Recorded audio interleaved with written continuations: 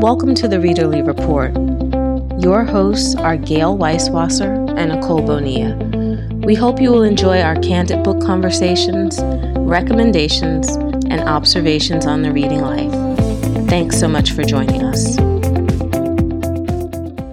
Welcome to another edition of the Readerly Report. Today, Gail and I are going to be talking about a couple of book lists that I guess are based on surveys of book readers, and it's like one is from the Great American Read and another was we found on Katie Couric's website, and it talks about the favorite books in the United States. So we're going to take a look at that, catch you up on what we've been reading.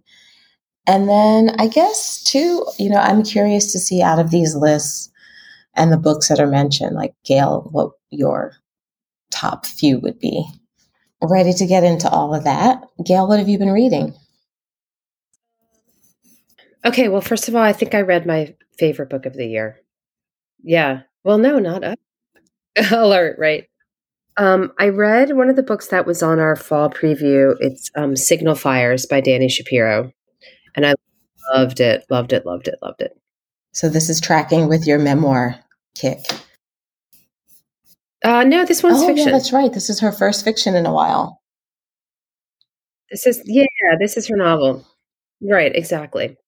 So this book is about two families that kind of intersect in a couple of different ways. They live on a street in basically Westchester. It's a fictional town. So it opens, there's a car accident. One family has, two teenage kids. There's a car accident involving the kids in which another person died. And this happens very, very early on, like chapter 1. And so you have that family, and the book explores kind of the ramifications of this accident and how it leads to like kind of buried secrets and, just kind of silence on that topic among the family for decades to come. And then across the street, a family moves in later that has a husband and wife and a son. And the son of that family kind of intersects with the parents of the other family a couple of times over the decades. And it really just tracks these two families. It kind of crisscrosses in time, goes back and forth, starting in like the 70s, going all the way through the pandemic. And it's just, it's so beautifully written. It's so poignant and moving of a book. It's not very long. I think it's under 300 pages. I just really loved it. There's one element of it I didn't love as much, which when you get into it, you see there's kind of a little bit of metaphysical in there, and it gets a little philosophical at times. And that part I didn't love. It didn't resonate with me as much, but I kept saying to myself, okay, is this knocking it down to like a 4.5 stars? And then I concluded in the end that the book was so good that it overcame that stuff. So I still give it 5 stars. And I just Can you really share what was metaphysical without spoiling us? Yeah, I mean, what's metaphysical is this notion that people are connected in potentially nonlinear ways that may cross time. So it's even the title Signal Fires is sort of about like how even when people maybe are dead or aren't there, how their presence can be felt even by people who they're not really connected to or not otherwise connected to. Okay. And it's not like super metaphysical. It's not like, we're not getting into like science fiction, but it's, there are elements of that throughout the book. It's not magical realism. No, it's not magical realism. I would not call the book magical realism. It just has these elements to it that Shapiro really threads through the whole novel. But like it's not overwhelming. It's not even like 10% of what's in there. It just, I don't know, the whole rest of the book, I just really, really loved it. Okay, good. It sounds, and I want to read it. I will probably love the metaphysical stuff. You probably will like the metaphysical? Probably. Yeah. So that is what I've been reading. I think when we talked last, I had read The Matchmaker's Gift. Had I read it? Was I reading it? I don't. That doesn't ring a bell. Do tell. Okay, so The Matchmaker's Gift, that also has magical realism in it. It's slight, but it's there. Matchmaker's Gift is about a grandmother and a granddaughter who each have the gift of being able to make love matches based on sort of an extrasensory gift, I guess I would say, that allows them to connect people or to see who might be a good match and who might not be a good match. So the grandmother was a female matchmaker in Lower East Side, Manhattan in like the 1910s, and in a Jewish community. And then many decades later, her granddaughter, it turns out, who is a divorce lawyer, turns out to have the same gift. That is like a dual timeline, goes, back and forth between the two, and, how they each kind of deal with or, figure out how to make a living from or maximize the talents they've been given. And then, of course, how that matchmaking gift might impact their own relationships. This is by Linda Cohen Leugman. It is historical fiction. It's definitely a light. It's a feel-good, kind of heartwarming story. Probably not my typical read because it's a little more heartwarming than my typical read.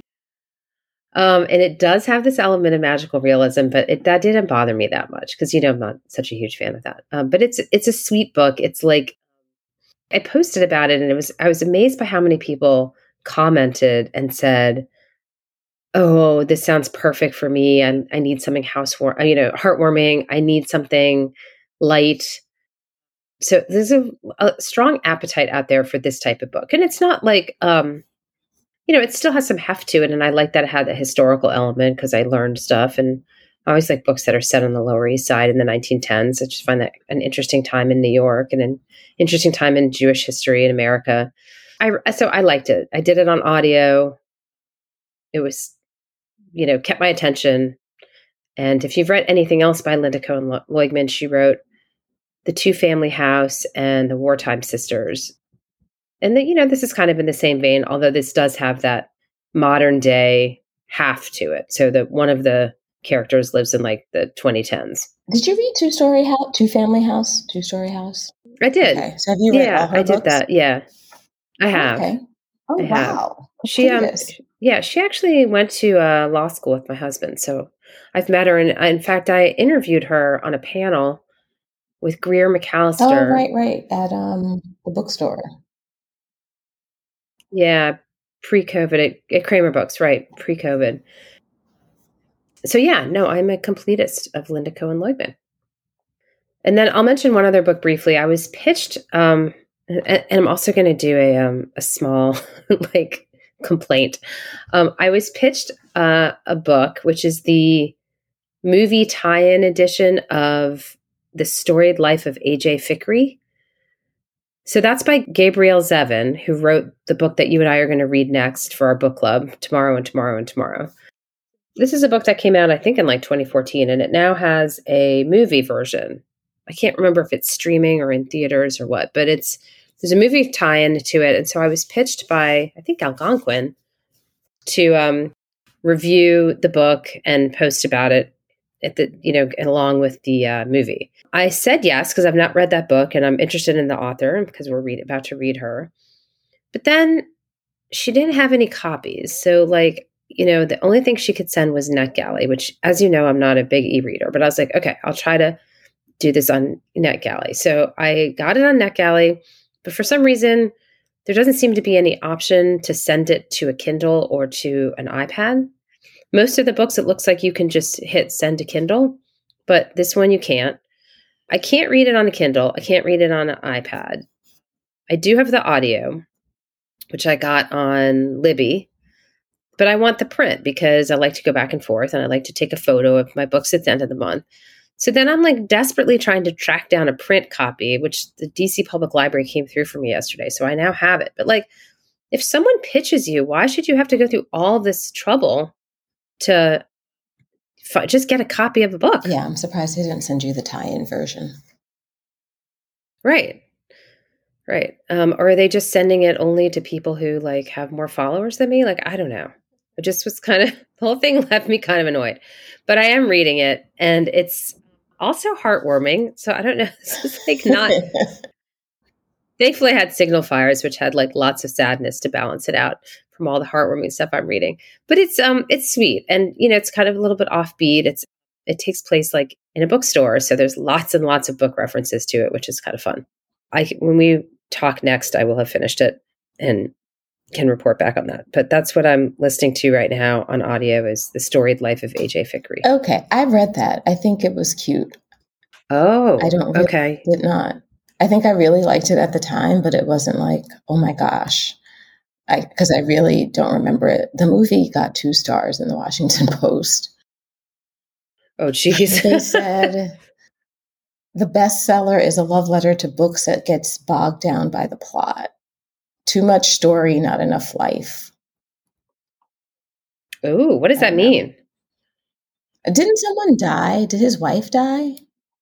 And his wife dies, yeah. So it's about a sad widow and probably meets someone who comes in through books. Oh, yes, she's like she a publicist or yeah, that's exactly right.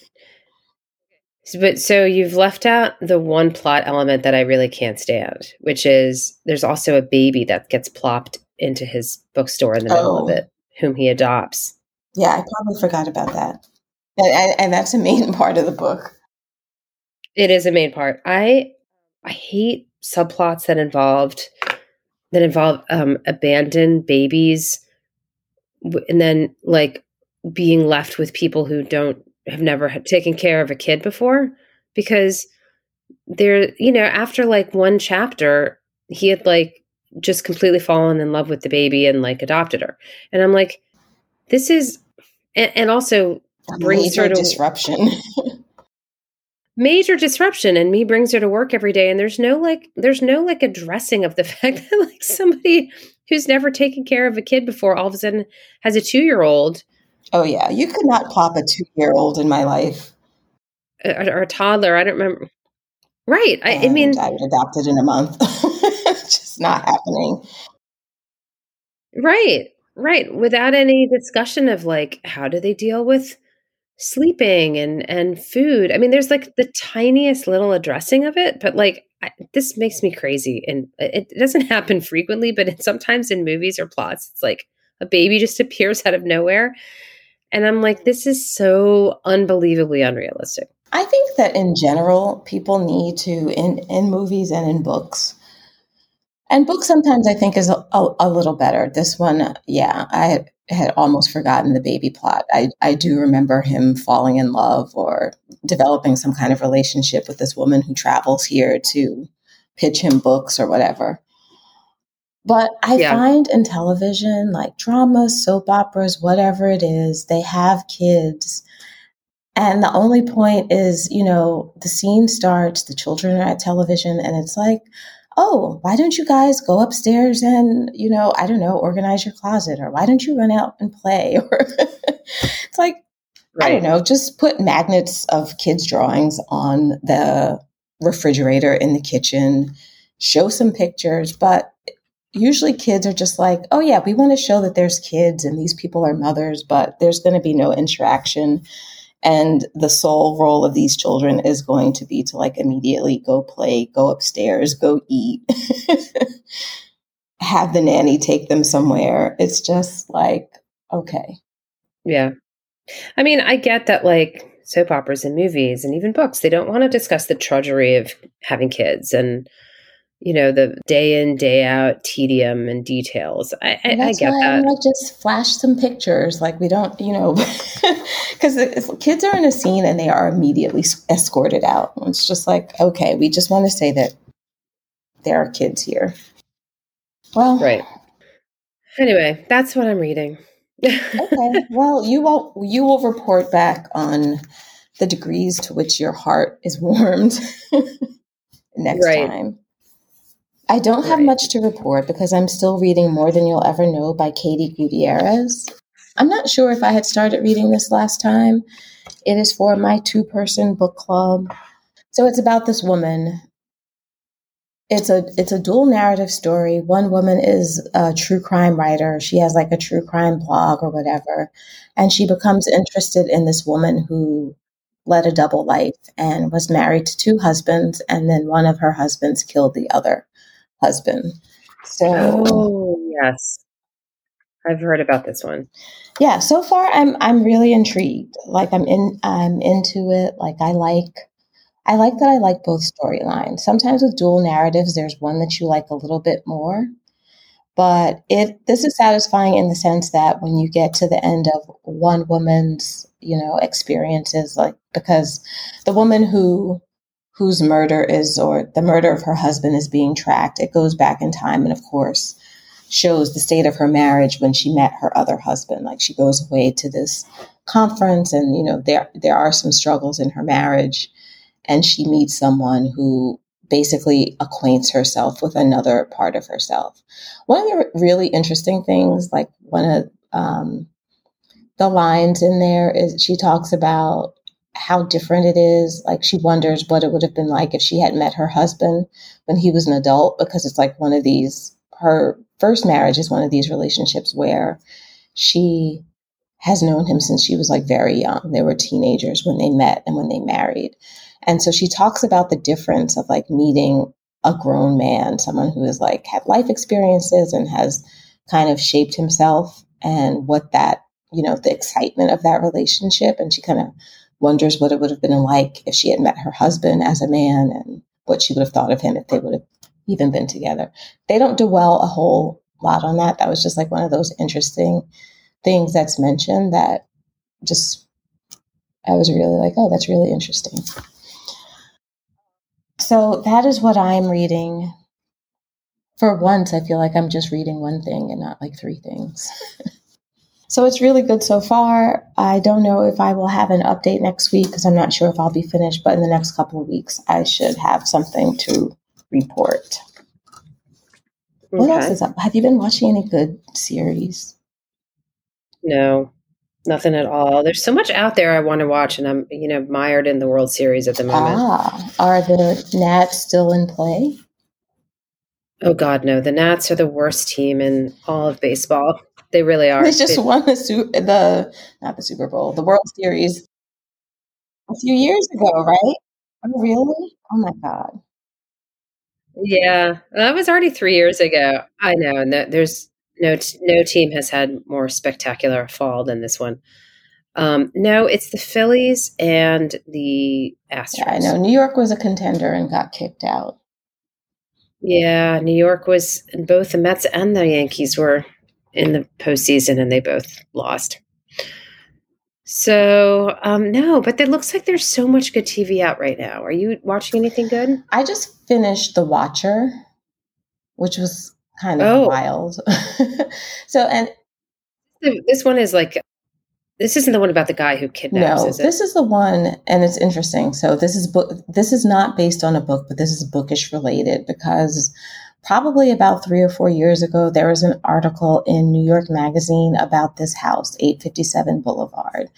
And it came up because we were talking about creepy things, and people were just like, oh my God, there's this creepy house and all these weird things are happening. And I was like scared reading the article or whatever. My book club has told me about this. And I was like, I have to check this out.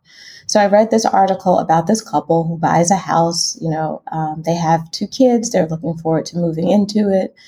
And they start getting these strange letters from someone who's like, this house has been watched for like years and years. And now I'm the new watcher of your house. And, the house is happy to welcome you. And it's really interested in your young bloods, meaning, I guess, the kids. And they just keep getting these creepy letters, and they end up never moving into the house, selling it at a loss. And that was it. So they've made it into a Netflix series. I think it was a 7-episode series. And I can see Naomi Watts is in it, and Jennifer Coolidge is in it. So, and there's a lot of other character actors, and Bobby Cannavale is in it, who plays the husband. there is a big departure from the book. Like the series is much more just, it goes into, like each episode basically explores who could be sending these letters and why. So there's like all of these crazy stories. There's this couple across the street who might cult or something where they sacrifice babies and children. There is this wealthy real estate realtor who actually sold them the house, and it seems like maybe she has some ulterior motives because like she knew the wife from when she was young. And so each episode just looks into who could possibly be doing this. So there are some, I think it sticks to the basis of couple moves in, starts getting creepy letters and creepy things happening, and they end up selling their house. But then I think there's like a radical departure with the show into all of these other things. So I watched that. Okay. And there are some things that I'm still slowly treading on the Carola Lovering Hulu adaptation. Like I can't watch a lot of episodes at once because it's so frustrating. Wait, which adaptation of what? Is it Too Good to Be True? Yeah. No, this Did I was Tell know Me that? Lies. That was the first one she wrote. Oh, yeah. Okay. But I think that they're adapting Too Good to Be True into a series. Oh, I think I saw that. You're not as excited about it. No, I mean, I guess I would watch that. I feel like you don't watch a lot though, so. I don't. I actually really don't watch a lot of TV, but I feel like I need like something. We watch like stuff with Nate, so it's a lot of like Survivor, Abbott Elementary, Amazing Race, and I love How's that Abbott stuff. But Elementary? like, I've heard good things about it. oh, it's really cute. Yeah, it's a really cute show, but it's like a half an hour, So like, I feel like I need something for when he goes to bed, like like a grown up show that I can get sucked into until Succession comes. I was about to say, what like, about Succession? Yeah, we've watched all of Succession and I love it, but I'm done. Like I've watched all the episodes. Are you going to watch Industry? I watched the first season of Industry. What is that? It is. It's about this, I guess, investment firm in London. One of the people. It's about their analyst class, and so of course it's like different people in London, some of whom are, I guess, more born to that lifestyle. And then there's like one of these traders who comes from a different background that's not acceptable. And then it's about this young Black woman who's from the US. And she also gets into the program by kind of fudging some of the details. And it's just kind of like following this analyst class as they try to, make it and be retained at this firm. I think I watched the first episode of this. It came out like maybe a year or two ago. Is that right? Yeah. Watched the first episode and I'm not even sure I finished the first episode. I thought it looked good. So should I revisit it? I mean, well, I think it's similar to Succession. It's not like you're going to find people who are warm and fuzzy or that you want to make your friends. Like everyone is on this like kind of gray scale in terms of compromising their morals and values and, like what's driving them and to get to be successful and how far will they go kind of thing. So I do think it's like within that world of Succession of like just people doing bad stuff, but it's compelling to watch. I'll give that a try. I feel like I keep making lists of like shows that I read about that I want to watch that look good. And then I never watch them. But I feel like there's a lot of good bookish stuff out there that I'm always making notes of. So I think for our next show, you should round up if there is bookish.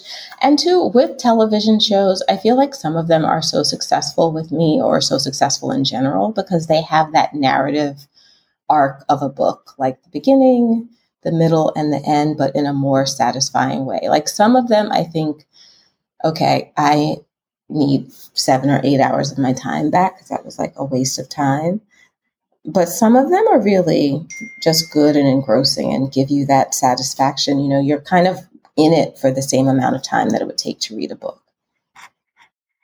We can definitely do a show on this. There was a LitHub article I just read about kind of literary film and TV that's streaming in November.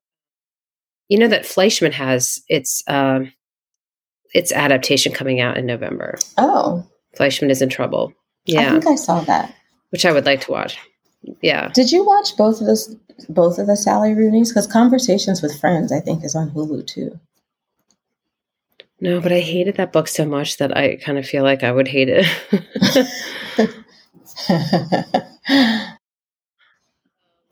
Yeah, I'm not like excited to watch that. Then maybe I'd like it better than the book, but yeah. All right. So should we? And it's not going to stand up to normal people. Oh, so. okay. I didn't watch Normal All right, People. yeah, I did read it. You have to watch it. It's so good. Oh my God. Okay. It's so, so good. I love it. Better than the book? Same? Different types of good? No, but equal. Same. Good, very faithful adaptation. Like, I like them both so much. Really enjoyed them. All right. So should we take a look at these lists? Yes. So we have two lists here. The first list, I sent this to Nicole earlier. I read Katie Couric's Morning News Digest. It's one of the like 6 morning news digests that come in every morning that I read. Can I just do a little aside? I don't know if you've read this article yet, but when I was taking a look at the book one that you sent me, there is one, and I guess it was an uproar places about whether people wash their legs in the shower. It's just hilarious. Whether people do what? Wash their legs? Do you really need to wash your legs in the shower? And I guess Taylor Swift laid in and she said that she washes them if she shaves. And 20% of people do not wash their legs in the shower. And they reached out to dermatologists who said, like, your legs produce these healthy oils or whatever. So you don't necessarily have to wash them every day if you don't want. It was just like wild, a wild little rabbit hole that I went down when I was looking at this list. I'm mostly surprised. Well, my main takeaway from that is that somebody as rich as Taylor Swift, I would think that she would do either waxing or laser as opposed to shaving her legs. It's very interesting. I mean, if you have all that money. Some, including none other than Taylor Swift, count regularly shaving their legs as washing. And then, they have a YouTube clip where she was on Ellen, so maybe they asked her on Ellen. And then I guess some doctor said that that's fine, but only if you use shaving cream beforehand. So I don't know. I, for one, usually wash my legs in the shower. I don't know. I'm in there. Might as well get everything. Yeah. I mean, I think when you're soaping up. Okay. But it was one of those things. Yes. Open head, like totally into something that has nothing to do with anything, because I really don't care what you wash. If you don't smell good, just stay far enough away. And I will leave what you want to wash in the shower to you. Got it. All right. Well, so back to this. The headline of the Katie Couric post is a survey used 76,000 responses to determine America's favorite books. Here are the top 50. And so then you find that the organization is called Words Rated. Yeah, I was like, what is that? Because this list to me, it was either it was a classic or it was YA. And all right, well, this is how they really know in between. Here's how they came up with this. So they posted a job listing called Bibliophile at Large. That is this Words Rated. And that job would be, you'd have to read books and collect data from the books, like the number of characters by gender or the number of animals that appeared in the book. Like it was basically they're trying to empirically calculate things about books.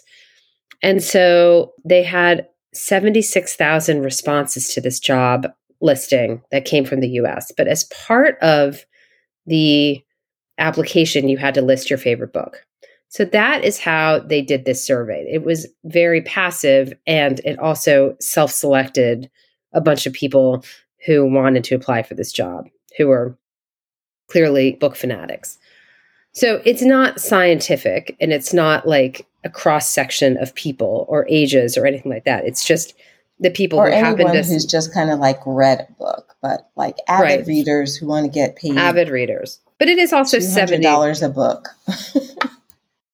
Right, but it's also 76,000 people. So it's, it's not a small sample. No, it's so just a very specific one. Specific, exactly. They listed the top 50 books. You're right. It is a mix of either YA, classics, or I think you can also say, or bestsellers, because you've got Crawdads at number 4. Well, so I'll list the top 10, and we're also going to link to this so you can click through and see it yourself. But the top 10 are Pride and Prejudice as number 1, which, of course, I have feelings about that. To Kill a Mockingbird, number 2. Then the whole Harry Potter series, number 3. 4 is Crawdads. So you've at least got something written in the last, when did that come out? 5 years ago? Lord of the Rings is number 5. 6 is Gatsby. 7, The Alchemist. 8, Jane Eyre. 9, Verity, which I know you read. And 10, It Ends With Us. You've got a mix here of kids. So you've got Harry Potter, classics, Pride and Prejudice, Kill a Mockingbird, Lord of the Rings, Great Gatsby, Jane Eyre. Then what I would call kind of social media fueled bestsellers, Crawdads and Verity. And It Ends With Us, which is also another Colleen Hoover book. And It Ends With Us, Colleen Hoover. And then you have The Alchemist, which I found interesting. I never read it, but it's, Paul Coelho, it's like kind of new agey, right? Philosophical. So it's kind of an interesting mix there. I love the fact that Pride and Prejudice is still number 1. That makes me so happy. You said you had feelings about that. I thought they were going to be negative ones, like Gail.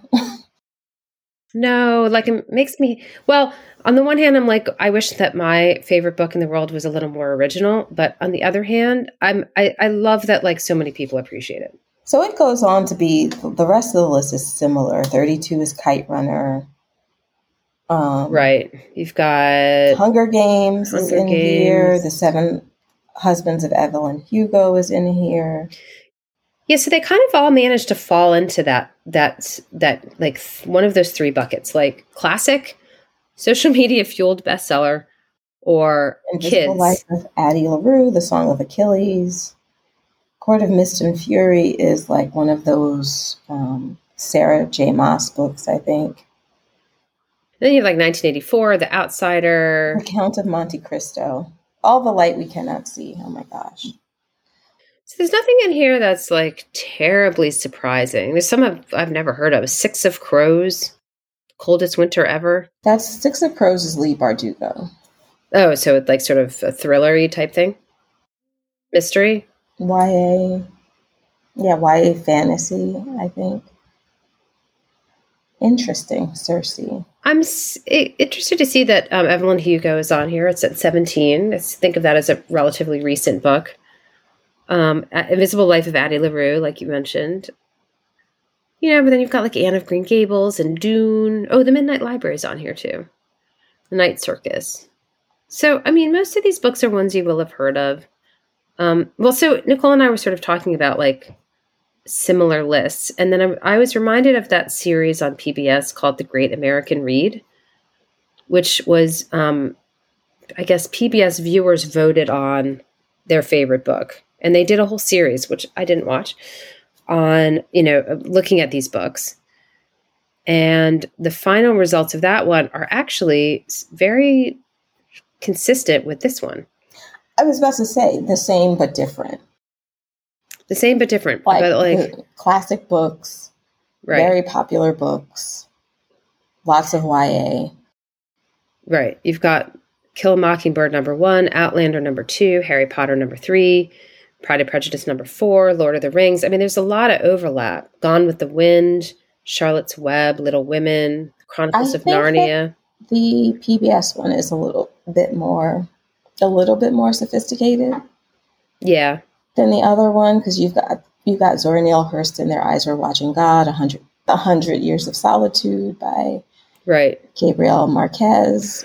War and Peace is on here. The PBS list definitely leans towards classic, but it's like classic heft. Yeah, but it's also got 50 Shades of Grey and Gone Girl on here too. Well, those aren't the classics. I mean, I'm just talking about the classics on the other lists are more accessible classics, I would Oh, think. yeah. Got it. You know, Pride and Prejudice is not number one on here. It's To Kill a Mockingbird, which definitely has some heft. I don't even know if To Kill a Mockingbird was on the other one. Yeah, Pride and Prejudice slips to number 4. It's fun. No, Kill a Mockingbird is number 2. No, Outlander is number 2. Oh. No, on the other list, Kill a Mockingbird is number 2. Oh, is it? Yeah. Okay. Yeah. So, I mean, it's number 1 on one list and number 2 on the other. So it's pretty high. Atlas Shrugged, A Prayer for Owen Meany, Where the Red Fern Grows is on here. I was curious to see that The Hitchhiker's Guide to the Galaxy made both of those lists. I think of that as such a 80s book. I never read it, but I think of it as just a kind of 80s book. I don't know. It's interesting to me that it's still so popular. But I feel like it's one of those books that you heard about. You know, isn't there a Zen motorcycle book or the Zen of motorcycle? There's some books I think that transcend decade and get passed down. I mean, that's what the classics are. I think maybe it's a modern classic. I haven't read it, but I know it's definitely I feel like guys like that book. Yeah, I think that's right. Zen and the Art of Dunces, which I thought was intolerable. I could not read that book. Right. That also seems like a guy book to me. It's so gross. All right. Well, we'll link to both of these lists. They're just, interesting to look at them and see what. What do you think would be your top 5 we'll make it easy, out of the ones that you've seen? Frankenstein would not make my list. Out of the ones on these 2 lists? Right. Oh, man. Oh, well, Pride and Prejudice for sure. I would put The Color Purple much higher than the first list put it. I don't even know if it makes the second one. That book was so good. The Color Purple is number 27 on the PBS list, and it's 37 on the other list. So it's on both of them. It is really good. I don't even know if a lot of these books would make my list. I mean, I haven't read them in so long. It's been forever since I read The Joy Luck Club or All right. So assignment for us and for listeners, think about your top 10 reads. And this is all time. You can't, because I think we get a pass. We love to read books. And so we can be very specific. This is the top however many books I read this month, this year, this quarter, so you get a little bit of a cheat. But when you think about over the course of your reading life, and I guess this is one of these desert island questions or whatever, you can't cheat and say your Kindle, which has everything. What would be your top 10? What is your list look like? And let's revisit this. We will give people time to think about it. We will think about it. And before the end of the year, let's all kind of weigh in. Oh, I love that idea. I just want to mention briefly, too, because I wanted to mention this last time, that we got some help. Someone kindly wrote into us and let us know, Michelle, she kindly wrote into us and let us know books that she thought were really good and to get us out of a reading slump. I was happy that Tell Me I'm an Artist by Chelsea Martin is on this list because it was on my fall list. And so she says she really loved it. What is that about? It is about this woman. I guess she doesn't have, she's kind of had a rough upbringing and she has complications with her mother. I feel like her sister has gone missing and maybe left her baby with the mother. This is totally off the top of my head, but I'm trying to remember this. And she goes to art school, and I think her roommate, of course, is from a privileged background and just kind of how she navigates that space. She's in San Francisco and just a wealthy art environment, wealthy college environment, and how does she fit in, especially when she's got all this drama at home. She also mentioned a book called The Thread Collectors and Lungfish. And I think you said that you wanted to read one of them, right? Neither one of those rings a bell, so I don't know. I don't think so. Okay, maybe. Let's not mention that part then. Okay. Yeah, so good to have in the back pocket. I like that. Yeah. So I want to read the Chelsea Martin book sooner rather than later. All right. Well, So that is we should do a little research and do our literary adaptations and literary like series for next time. sounds good. All right. Well, that's our show. Thank you for listening. And until next time, happy reading.